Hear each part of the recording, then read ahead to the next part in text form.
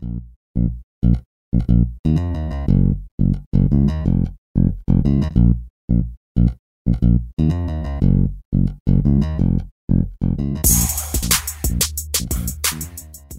to the 6 a.m. Run podcast. My name is Mark Payzant. I'm an avid runner, a certified personal trainer, a 6 a.m. Run ambassador, and host of the show. Be sure to head over to the website, 6amrun.com, to sign up today to get 20% off of your first order. Now, let's start the show.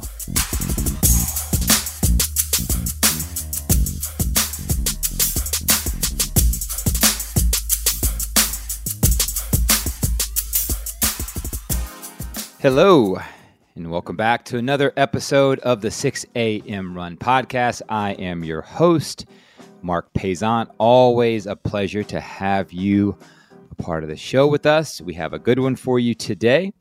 As always, before we start talking to Nico, this show is brought to you by 6 a.m. Run and 6amrun.com. Head over to the website to sign up to get 20% off of your first order. So I'm really looking forward to this conversation. I think we have a unique individual, and I could say a lot about him. He is into, as he says, full intensity living and turning stress into your competitive advantage. But Nico Verresen, thank you so much for being a part of the show. Why don't you go and just introduce yourself for our audience? Well, I'm Nico, like you just said. And I'm originally from Belgium, but I have been traveling the world for a long time now. I lived as a professional fighter for 12 years until I detached my retina 7 times. And so it was just a moment I had a contract in upstate New York, Ithaca. I was going to do Ultimate Fighter, and everything collapsed after a medical check. So it was a very rough moment, but actually there was a lot of gold in it, because I realized that Rocky was stupid.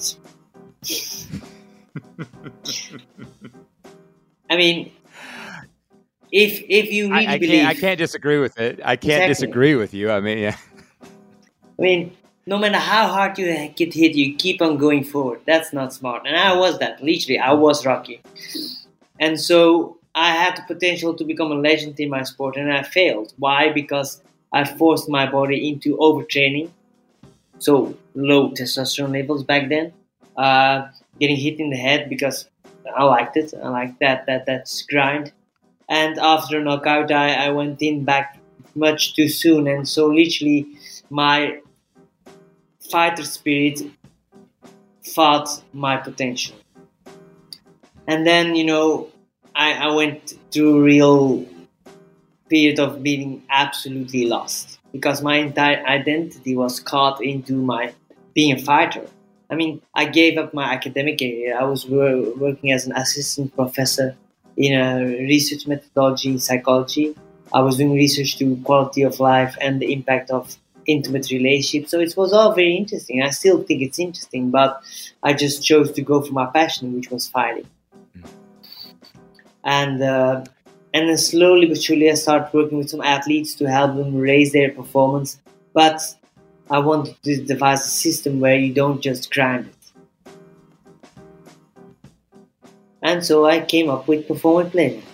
Now, I don't mean to cut you off, but there's so many people who in their sport, and it doesn't have to be their sport, but in their life, they see a goal and they become very goal minded. They set these goals, and they have tunnel vision, and they see it and they just keep going for it and going for it and going for it. And it doesn't matter what their body's been through. Doesn't matter what their mind has been through. Doesn't matter if it hurts to wake up in the morning, if they have knees are aching, if they detached a retina. Like, all they see is that goal. Was that you for a lot of your life? Sacrificed everything. I sacrificed the women I loved. Everything had to make room. Now there is something to it, hyper focus. Well, it's just something I do. I go into hyper focus or nothing. It's all or nothing with me. And so it's also part of my personality and the personality of a lot of people I work with. So there's nothing wrong with it per se. what changed was a certain moment I got a very heavy knockout, and there, instead of the grind from before, it became something else. So before I was enjoying the grind, like David Goggins, he takes to a whole other level. His knees are blown out, and he still runs, and he shows the power of mind. Now I like that because he also has a good relationship with his wife and all these other things. However, for most people, they will not like that. They don't want to laugh like that. Now, to be honest, I think there is something to it because it's very closely related to that Rocky mindset. But again, if that's good if you want to just push yourself. But if you want to get excellent results, top results, that's a whole other story. Because for example, a professional athlete doesn't get paid to train. No. He gets paid to rest.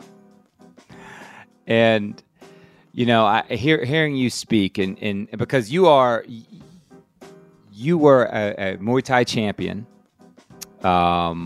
elite MMA fighter.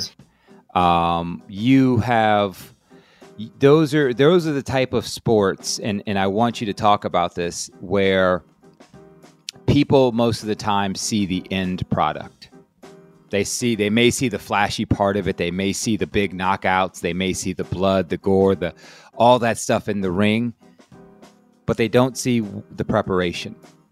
They don't see the mindset. They don't see things like that. And can you kind of talk about, because you've been at that level where you're elite, but people don't see the work that you put into it. And people don't see how focused you have to be and how you have to have your mind, not just your body right, but you have to have your mind right at the same time. Can you kind of talk about your preparation? You've already mentioned how the hyper focus, but what was your training like? How did you take care of your body, and how did you take care of your mind? I didn't take care of my mind. That's old school. The old school martial artists would go hard. Sparring was harder than many of my fights. Which is, of course, was the mentality, and it has some point, but again, it stops you getting to your full potential. And it hurts your brain. It damages you. So no, I did not take care of my body. I broke my arm 3 times. I still won 2 of the times. One time it was a split decision loss. I damaged my retinas. I broke my wrist afterwards. So no, I did not take care of my body. I didn't stretch. I just did what I needed to do to get absolutely amazing. And my conditioning was beyond par. Like my heart rate variability. So what is that? Like when you breathe in, your heart goes up because, it lowers pressure and it has this feedback system. And when you breathe out, your heart rate goes down. With me, it was extremely apparent. The doctor was, what is this? Because I was such a beast, a training beast. And then, the thing is, then you give up the rest. The only thing I had is I was also really, and that saved me a bit, I also was really interested in psychology, and more specifically the psychology of performance and of well-being. Those 2 things were really interesting to me. Yes, I studied a lot about therapy and therapeutic models to help people with psychological problems. However, my focus was, how can I use this to help people go from average to exceptional? But actually, I was doing it for myself. Most of the times I was training, and then as a professional fighter, you could get paid to rest. So most people play video games or something else. I was studying all the time. So I have like this entire library of 12 years of study. And after that, of course, I continued my study, and I still did. The last 4 months, I really went really deep into refinement of the cutting edge techniques that can help us to, thrive. But long story short, the key is that I did it all wrong. And it takes a very strong I'm sure you were strong during the times that you fought, but it takes a strong person to admit that. So knowing what you know now, the experiences that you have, how do you coach your athletes now? How do you help athletes prepare for their biggest fights, for their biggest moments? What are some things that you've learned from your past that you can help people not repeat now? Well, the first thing is to start everything with intention. Start your day with intention, go to sleep with intention, start your training with intention. Don't just train. No, say, okay, this training I want to focus on this specific thing. So this helps you to focus and helps you to evolve faster. Then you can use visualization, but not like in the secret, where you have to visualize everything going perfect, and that's how it is. That's important. That's one thing, because it's inspiring. But then, real life is a bit different. Real life will challenge you. And even if you're spiritual, real life will give you the chances to give you the opportunity for growth. So, what you need to do is you need to do contingency planning. You have to, based on your opponent or based on, on the team that you're facing, you have to really see, okay, what are their strengths? What are their go-to moves? Are they pretty stable in those things, or are there a few jokers that do things that are unexpected? And then based on that, you can make a plan of what could go wrong and how you can overcome those obstacles. That is the main key in how mental preparation can make you perform and flow and stay into flow. Because very often people get into flow, then something unexpected happens, and then they lose down. But if you before already acknowledge that there are several things that could go wrong, and there could be things that they do that you don't predict. But if you know this in advance, if you prepare mentally, you will still be into the flow, because you trigger your mind to be flexible. That's the one thing. Second thing is, what keeps us from getting to peak performance? Well, first thing is, it's what is called fusion, where you completely fuse with certain stories in your mind. And that can even be, I have to train really hard. That was the story I had. I have to kill my body, destroy my body in order to get to the success. My mind was unbreakable, but my body was not. And I see this a lot also. I also work with entrepreneurs and with the executives and with CEOs also.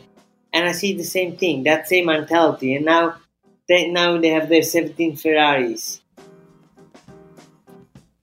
And they sacrifice everything. But now when they engage with a partner, they're almost like a teenager, because they never developed that kind of growth. Because there was 90 to 95% of their times they were focused on winning. And so to me, and I see it in business a lot, for sure in America, people work crazy hours, 80, 90, 100 hours, perhaps more. And so they are literally surfing their way to the top. And I believe this is a problem in Western culture, where we believe that to become successful, we have to suffer. But if you are suffering your way to the top, in my eyes, you're a loser. That does not mean that you will not face stress. Oh, you will face stress, but you don't have to suffer from stress. That doesn't mean that you will have no setbacks. Oh, you will have setbacks. That doesn't mean you will have conflict. Absolutely. But stress, setbacks, and conflict can be or a source of pain or a source of absolute growth. And if you look at somebody like Goggins, enjoyment in the process. And that is it. How can you interpret everything? How do you approach all those things? How do you define yourself? Now, again, I really watch out for people that work with me, because they already have this a little bit. They love to suffer, the grind. I can do that. That's their identity. But at the same time, we have to notice, slow down, do nothing for a moment. And that is one of the hardest things. And now you go sit there in that chair and you're not going to do anything for 3 minutes. They hate it. Because then, when they're not running away in action, when they're not running away in performance, all of a sudden, all the shit that they try to cover with achievements comes up. And so that's why it's draining them. So very often people are exceptionally successful. You have two kinds. You have one kind that was very lucky, that had a lot of love, that learned that exploration and creation is beautiful, and so you can see it. And you can see it. You see it in the twinkle in their eyes. Take, for example, Branson from Virgin Airlines. When you see him, he has so many billion-dollar companies. He's shining. He's just playing. He has no problems cutting off things because he's not identified with a specific thing.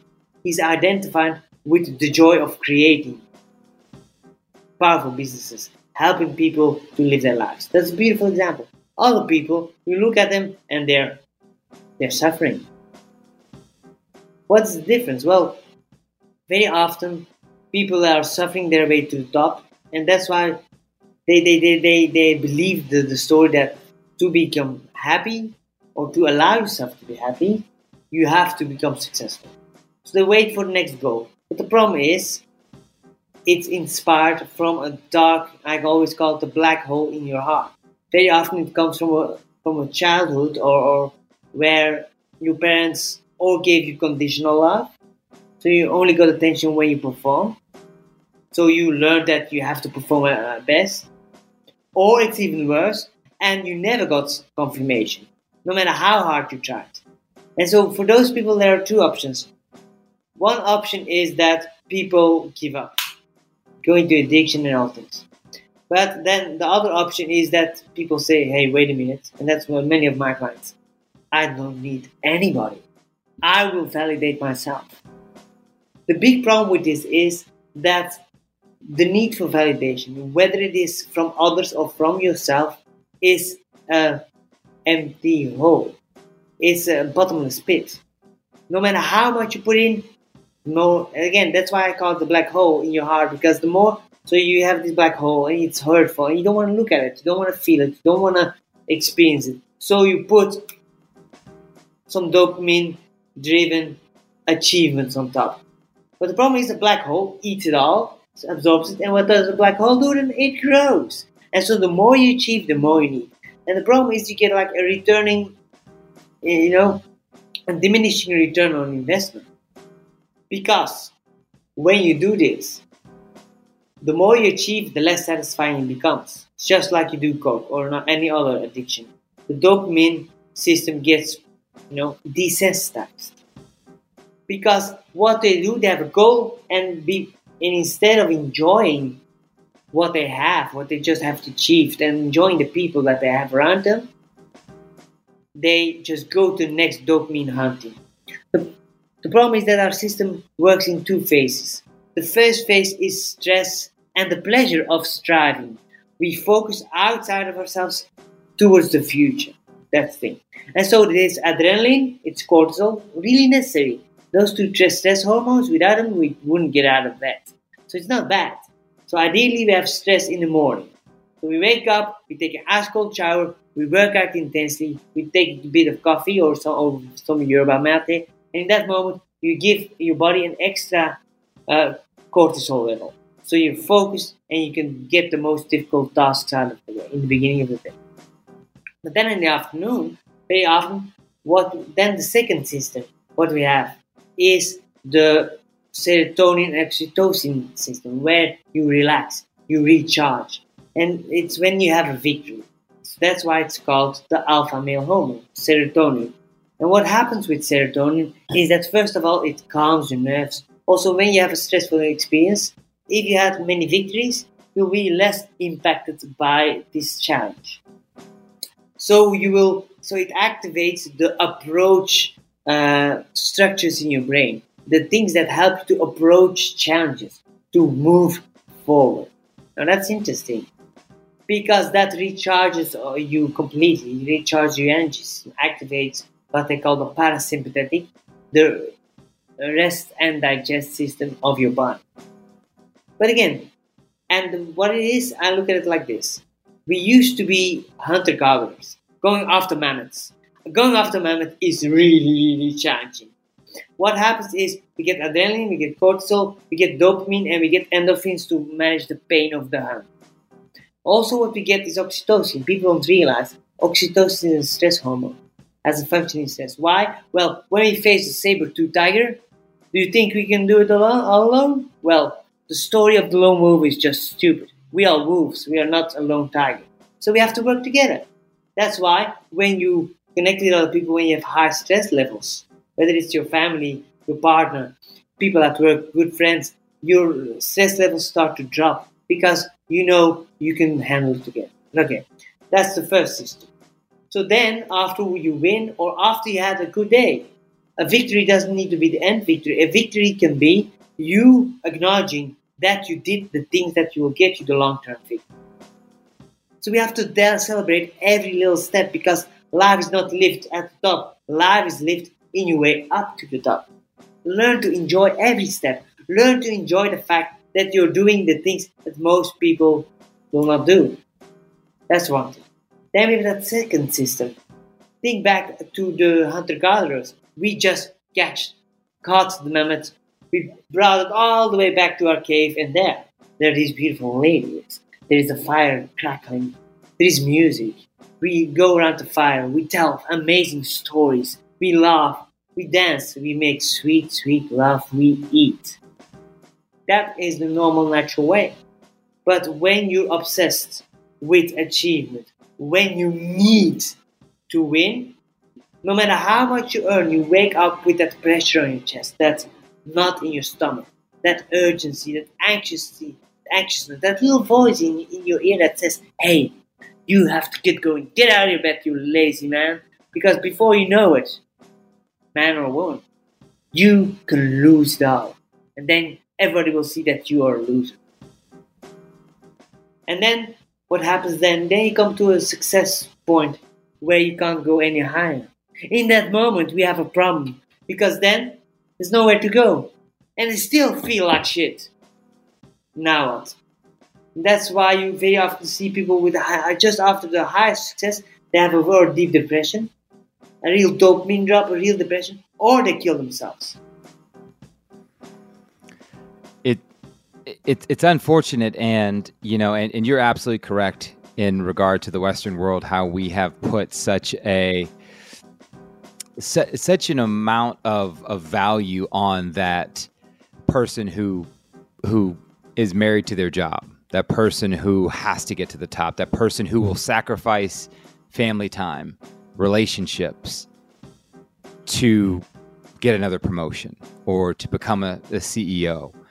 And one thing that the many things you coach and talk about is the relationships that we have and how important they are. And that could be our marriage, that could be our friends, that could be our families, that could be our kids, that could be a platonic relationship, that could be a sexual relationship. But those are so important to that happiness piece. Why are those relationships so important? Because we're social animals. If we would be alone in the wild, 99.99% of people would die. That's how it is. It's evolutionary made like this. And so that's why nature created this entire system that creates attachments. But what a lot of relationship therapists forget, they talk about attachment theory and how you can be anxious, and I can talk about this a bit later. But there's a second part that's really important. A drive, we have forced the drive for belonging, really powerful, and for attachment. But then we have also the drive for self-determination, to be authentic, to be true to ourselves. Now, so that's very often where I see problems coming. Because we have the idea that we meet somebody important. It can be a business partner, it can be a partner. But let's say we meet the love of our lives. And you're wine and she's beer. Why not? And so what happens, you come together and certain moment you start to get closer and closer. And so you start to put some beer in your wine. She does some wine in her beer. Until you're here, you have lost yourself, you're an us, and you have become a mixture that nobody wants to drink. And so there's no desire anymore. There's no attraction to each other anymore. People think because they feel disconnected, they have a lot of fights or they don't talk. It's more one or the other. they come to a crossroads where if they have to give in anything more, they literally have become the father. And then they say, you have changed. You're not the person anymore that I fell in love with. Yeah, no. So then you have three options when you're here. And that's a very hard option because in that moment, or you separate. And that happens a lot for sure these days when the social pressure to stay together is much lower. So what happens, you go to the next one and then the same thing happens again. Boom. And you start to lean on each other again. The problem is when you're leaning on each other, you need each other. That means you need each other, but then you cannot choose each other. So then, the second option is that you keep here. You start to emotionally detach. You both live your lives, and very often we involve a third factor to fulfill our needs. It can be a kid, a child. So you have a triangle where, for example, the mother very often is over involved with the child, and the child starts to develop problems because it gets all the pressure of the happiness of the mom, or the mother takes everything out of the hands of the child, and so the child believes that they can't do nothing themselves. And then the father becomes really critical. He's the outside factor. But actually what happens is the mom tries to lower her activation, her stress, by being overly involved with the child. The father tries to lower his emotional distress by stepping even back and by being angry. So that it's like this dysfunctional system that keeps itself in stand. But then what you need to do is then to get the child to get better, the mom has to face the facts with the father. Same in business. You very often see it. You have a boss is like a prick, nobody dares to talk about it, and all of a sudden the entire department collapses. Why? And the boss has no idea what happened. So what we need to do is we need to be able to do this, to learn to stand on their own 2 feet. And that's really scary and really hard and really difficult because in this way, instead of confronting our partner, we have to start our partner or our business partner or our love partner, we have to start confronting ourselves in the presence of somebody that is there. So very often we have this, or we connect with somebody else or we connect with ourselves. So when we feel we lost touch with ourselves, we disconnect with somebody else and then we connect with ourselves. But that's the strategy of a child. To be adult, to have an adult relationship, it is here. You stay in the fire, in the crucible. It's like David Schnarch, he's like an amazing author. I'm a big fan. Not a fan of a lot of people, but he's amazing. And he says it's the crucible approach. It's like, how can you step into this crucible, into this pressure chamber, where you can literally evolve? And he says, a relationship is a people growing machine. It's true. If you learn, take the ability to take that stress, to take that intensity, to take those intense emotions, breathe into it, make room for it, and then think, who do I want to be?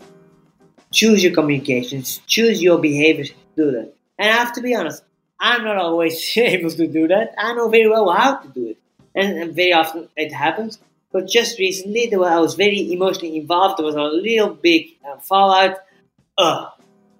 And now I have to, but I want to face myself not by cutting off. No, I stay into that container with that person. That's a choice. And then you can both start to rise together.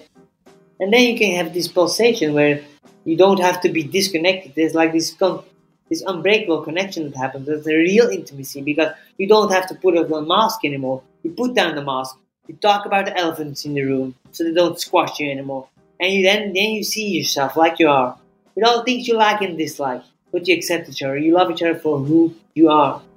And then you start to appreciate even the differences. You appreciate that they helped you grow. And then you can have this pulsation, almost orgasmic pulsation of coming closer to each other and closer together, but all the time staying connected.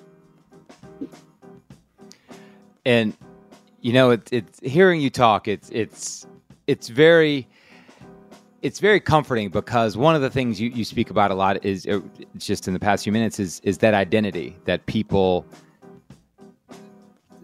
crave, that some sort of identity, and that probably comes with validation. They want that relationship so they can, their identity can be their marriage. Their identity can be their, their relationship, but they're like, I am this person because of my job, because of my relation, because of my child. Like you spoke about it. And that can be toxic in a way where the child is gaining bad habits and learning the wrong things. But one thing that I love speaking to people who are not, native to the Western world, because you're more open about sexual connection and about sexual health, because we are so close-minded. And I don't want to generalize all Americans, but I've lived here my entire life, so I think I can. We're so close-minded when it comes to that part of our relationships, part of our culture, but it's such a big, important part, though. It's a huge part, and we won't talk about sexual, and we can, commingle intimacy in there. It's just a small part of intimacy if we really want to get deep into it. But it is a part of intimacy, and it is a part of relationships. So why is talking about that, and why is having people open up about their sexual health so important to you? Because it's one of the most powerful tools to help people get close to themselves, to get close to each other.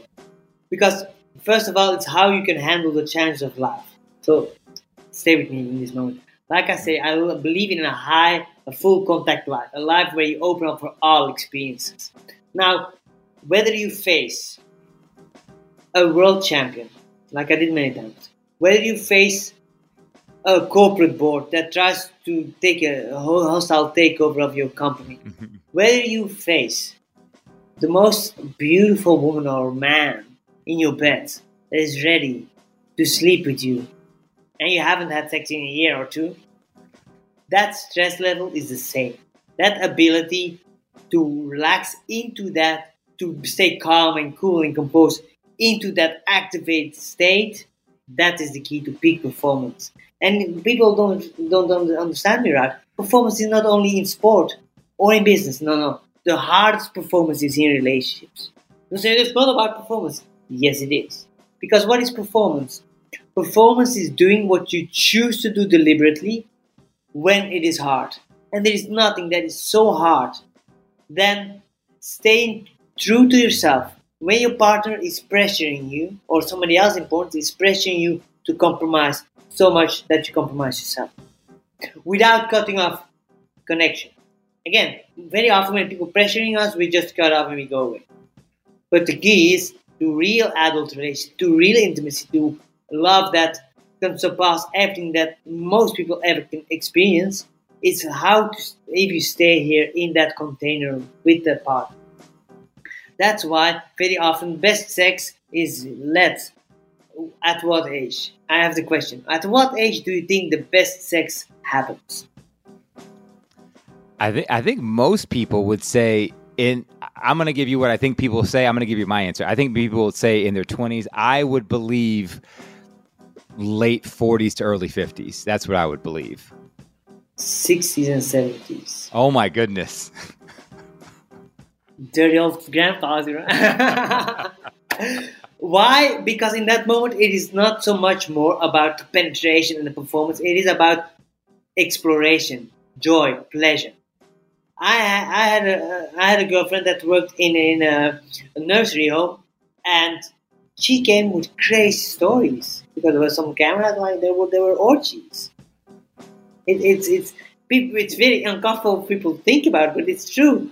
But why? Because they do not they accepted their bodies. Their bodies are flubby. They're not very amazing anymore. And so all the ego starts to fall away. They start to focus on what is important. Well, it's a difference. So what you very often have in the 20s and 30s, you have a desire for sex. And then you have a partner that might trigger that desire for sex even more. Very often when you get a bit older, you desire during sex. It's a very subtle thing. A desire for sex or a desire during sex. Because when you have a desire during sex, you desire to feel them, to look in their eyes, and to really be together. Now that's why very often I advise people to do what I call bare bones tantra.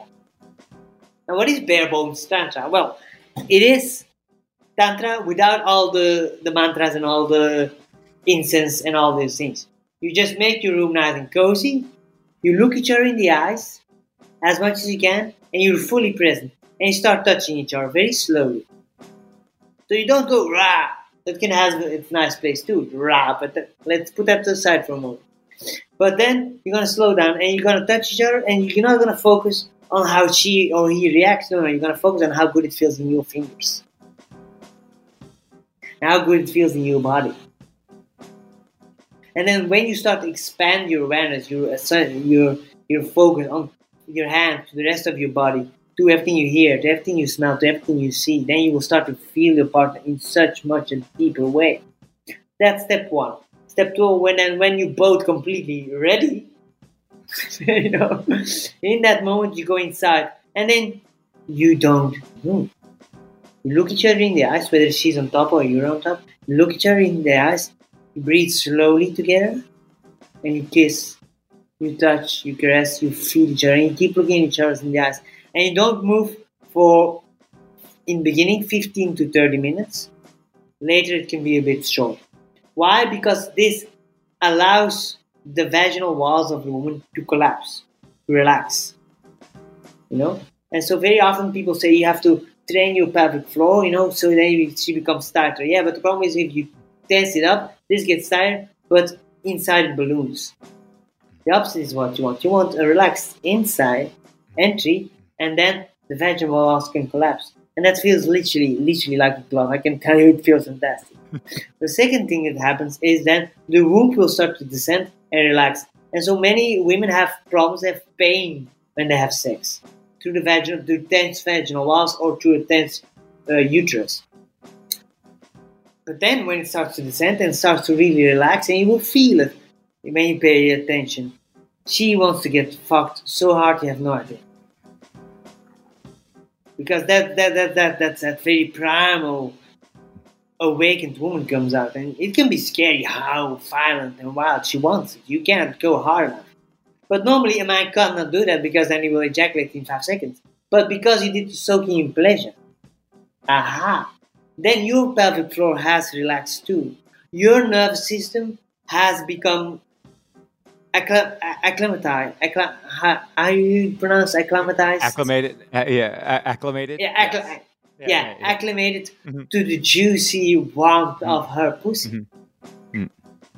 And so you will be able to do that much more. And for sure, if you keep breathing deeply and slowly, and you slow down when you feel you get close, then you go from a 5 minutes quickie to 1, 2, 3 hour orgasmic experience.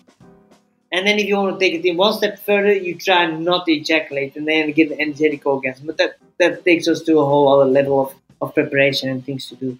But just doing that, but I can warn you, it can be absolutely scary. Because when you really keep looking in each other's eyes, you will start to look into each other's souls. It will feel like that. That the intimacy will go so deep, all the shit will come up. Anger, sadness, shit from the past. It is healing. And so that's why I call this full contact intimacy. You have to be really careful. You have to feel ready. You have to be with somebody that you trust. And both know that can pull up all kind of shit. Or it can make you feel relaxed. You can't predict how your body is going to react. But when you do this, you learn to relax into that intensity. And after a while, if you do this like for several weeks, you will be able to have intense, extreme pleasure without ejaculating. Or without tensing up. No, you try to keep your muscles as relaxed as possible. And so you're teaching your body your mind to stay calm when your body is activated. Now, why is that possible? Well, because when we have adrenaline, when you have like stress, it gets released in our bodies. But because it's a pretty anatomically big compound, it can't go to the blood-brain barrier. So then there's a different one that releases epinephrine, which is adrenaline released in the brain. But what you can learn, and that's the key to absolute peak performance, whether it's in the bedroom, whether it's in the boardroom, or whether it's in the ring, it is by learning to stay calm, to calm your mind, ease your mind while your body is fully activated. And to relax the tension in your body. So very often when we have stress, we tense, the body gets activated. That's normal. A little bit of tension is good. But then we notice this tension and we get extra tension. It's like we put on this muscular armor. And that prevents us from flow. So then we need to learn to relax our muscles, that excess activation, and relax our brain while our body is activated. Now this is the key. It's not always easy. It will not always work. But if you do it, and the more you do that, the better it gets. So you can do that both in the bedroom. For entrepreneurs and CEOs, it's really powerful. Or for all performers. In the bedroom, because you don't only do this, you get fulfilled with a lot of oxytocin, which lowers your stress levels, the baseline of your stress levels. It helps you to have a better relationship with your wife or with your husband. And that is that. And then you can also do it by doing sports. Doing sprinting, for example, and then really focus on slowing your breath down while you're sprinting. Or doing what I call silent strength training, where you're lifting heavy weights. You're doing, for example, a deadlift, a bench, or a squat, just the classical ones. You focus on the technique. You have a sound-canceling headphones on, and you play no music, and you just focus on creating silent strength. It will make it more difficult in the beginning, but you will learn a different game. You learn the power of decision, of not having to force yourself into overdrive, but just choosing to be strong. Wow. And so many of those things that you just talked about, the intimacy portion of the sexual encounter, just the past thing you just mentioned with the silent sprinting or the silent working, like you are inviting people to be uncomfortable. You are inviting people to get out of their comfort zone. You are saying, listen, comfortability is killing you. It's hindering your progress. It's making you less of a person. It's ruining your relationships.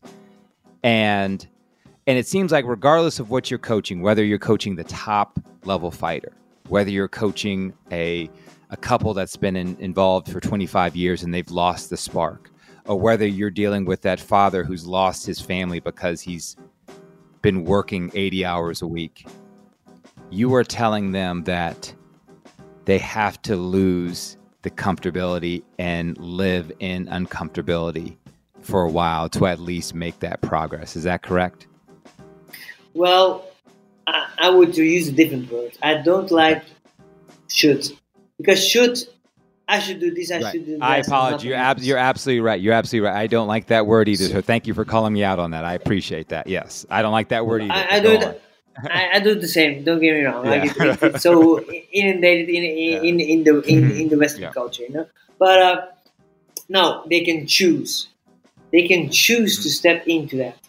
And there's a difference with intestines. For example, there's research that's found that when you work out, you get healthier. But if you do the same load when you're in a labor camp, the health benefits stay away. It's a mindset. For example, there's a research where there were hotel cleaners. And half of them, in half of the hotels, they gave them a little speech, 15 minutes, about how cleaning is working out. The other one, they just got a general presentation about cleaning. After 6 or 8 weeks, the person the group that got the mindset intervention, they had lower fat levels, they had lower blood pressure, they had lower stress, they enjoyed their work more. Simple interventions about how you interpret things, how you look at things are very important. Now, answering your questions, I got distracted a little bit. I want them to choose. I ask them to choose. What do you choose? Do you choose to be comfortable, or do you choose to be alive? Because when you try to avoid intensity, when you try to avoid the possibility for pain, when you close yourself down for pain, for stress, for anxiety, you get a life where you care about absolutely nothing. Because why do you stress? Look at it. In the moments that you stress, why are you stressing? Ask yourself, why do I care? And then something beautiful can happen. You can care because it's important to me. Why it's important? It's important to me. Wait a minute. It's not important to me. It's important to my mom. For example, I do not care about too much predictability of my life. My mom does. And so she was freaking out, and I was wild. I was starting to freak out too. And then I started to do this practice. I said, this is my mom. And so I had to learn to live with the discomfort of making my mom worried. Because I'm a bit of a wild boy, so I'm completely different, But so that's that.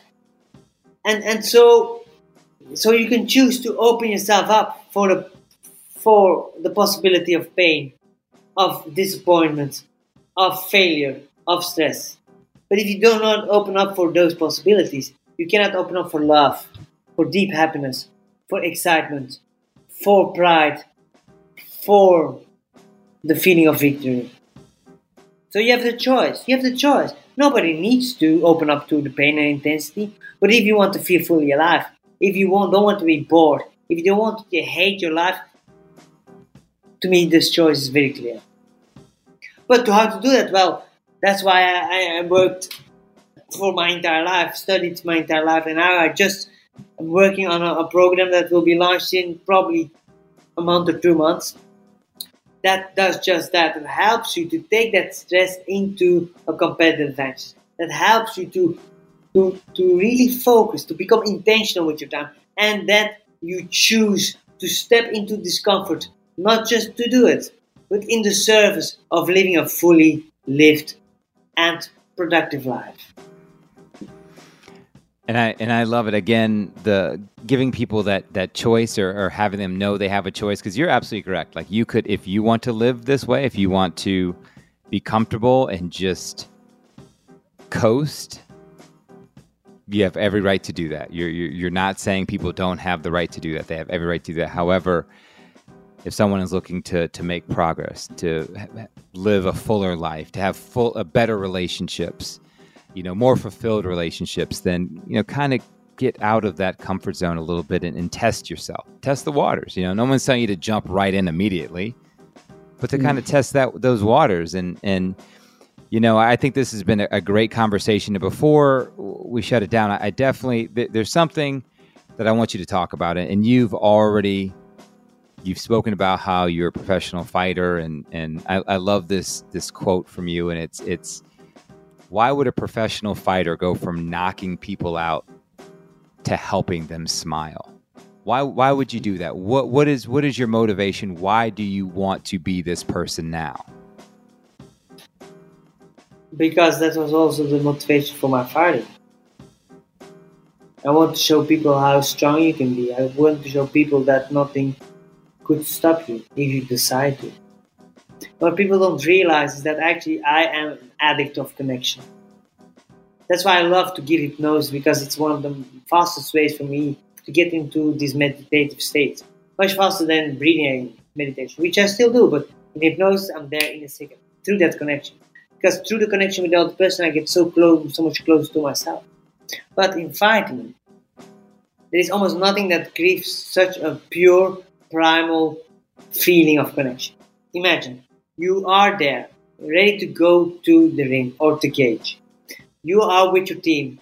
Your trainer is talking to you, slapping your face, shaking you, getting you ready. You're breathing, you're looking in each other's eyes, and you see the man that has helped you to push your boundaries, that helped support you, that challenged you, and that said to you, that happened many times to me, you have to go home because you're overtraining yourself. That looked out for you. He's also the one that decided that I had to stop fighting because I was fucking on my brain. After my retinal detachments, I was still doing it, but I was getting slower in my mind. Now I've done a lot of healing work with a lot of fasting. I'm fasting at the moment now. It's my second day. I do 5 to 7 day fast because I really damaged my brain. And so I now am really dedicated to mitigate those effects. But okay, that's to the side. But so you have this deep, extreme connection with your training partners and with your coach. Then you hear your name, the music goes, and you get ready. You step onto that catwalk and you look around the area. Thousands of people are screaming. And what I love the most is they were booing me. I'm like, haha, yeah. Let's go to war. You see all those people and they're so connected with you, whether they love or hate you. And every step you hear them booing or cheering and it feels so alive. You're there. You have no way to go. It's only you is there. And so you start to walk through that ring. You crawl, I miss it so much. But you crawl into that ring. And there you look around, you see everybody looking at you. You look at the judge. You say hi. Say, this motherfucker better doesn't get into my way. And then it's your opponent. And you look your opponent in the eyes. And you both are there to do the same thing. In that moment, you're so extremely deeply connected to this person. You are one. In that moment, there's nothing else. It's just you two, and you're going to battle. There's something very primal, and actually, in my eyes, I don't know why, but very beautiful. It's so close to my heart. It's so close to who I was born. As a kid, I always was fighting and climbing trees. That's all I did. Soccer was for girls, I thought. Fighting and climbing. But so there you are with that opponent. You're looking in each other's eyes. You want to really destroy each other. You want each other to lay down on the ground. I want to hurt them. Not the individual, but I just want to hurt the opponent. I want to hurt life. I want to punish them for killing my father. So when I was 21, I want to punish them for all the sadness and the things in the world. I want to punish the world. And so I went to work. All in, like Rocky. But in that moment, the deepest connection that you have, through your connection with the public, through your connection with your coach in your corner, through your connection with the judge, and through the connection with your opponent, you have one of the moments that you are the closest connected with yourself. You cannot hide. It is you and you alone. This is something I truly miss. If I wouldn't have my eyes, I would be still fighting. But I think my eyes saved my brain. So I think that's a good thing. But I still miss it. And if my eyes would be healed, I probably would fight again. 40 or not. I don't care. And so I miss this. And for a time I was really lost. But now, I can get a little bit when I'm speaking in front of a crowd. So if you have a speaking engagement for me, please invite me because I love it. The more people, the better. Feel that anxiety. Woo, nice. Then, deep, intimate relationships, whether it's with a friend, with a business partner, with a client, or with my partner. And then dancing, because I took that up when I was hurting my ass. I couldn't run, I couldn't lift, I couldn't fight. So I started dancing, and so now I dance often. With a partner, salsa bachata, but most important, kizomba, an African partner dance that's really sensual. Love it. That's great to hear. Like I something just shifted there really slightly. It's just once you started talking about that, like I could tell that has that special place in your heart. Like you are a fighter. Like you are a fighter inside, and that connection. I think you may have just opened people up to a real part of your life where you mentioned all the connections, the fans, the judge, the coaches, the opponent, every connection, which is obvious. But the most important one was that person that's there with, that's you. It's you. It's that connection. I think that's very powerful. So I appreciate you talking about that. So how can people find out more about you online? How do they get in contact with you online? How do they just learn more about Nico online? Well, you can go to Instagram, Nico_Verresen, only one underscore, because I have a few fakers that are imitating me. If I find you, I will destroy you. Okay. So that you can do that. You can do Nico Verresen on Facebook, and then on LinkedIn too, Nico Verresen. You can also go to my website, nicoverresen.org, and there's a masterclass where you can learn how to turn stress into your competitive advantage.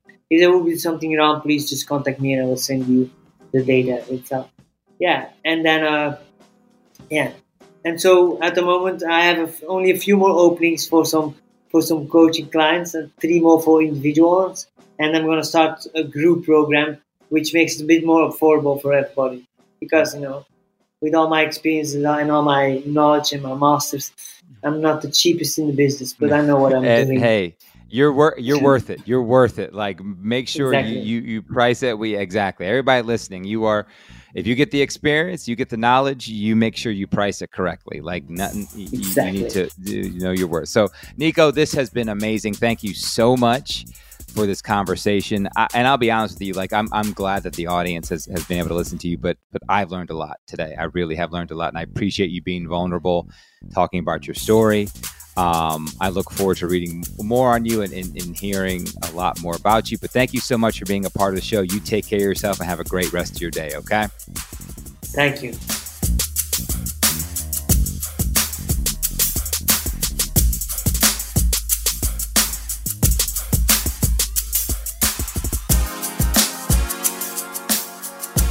Thank you, as always, for listening to the 6 a.m. Run podcast. Again, I am your host, Mark Paysant. Please like and subscribe to the show so you don't miss any of this amazing content. If you can, we would love if you left us a review. Remember to follow us online and use hashtag 6amrun to connect with the greatest group of runners and fitness enthusiasts in the world.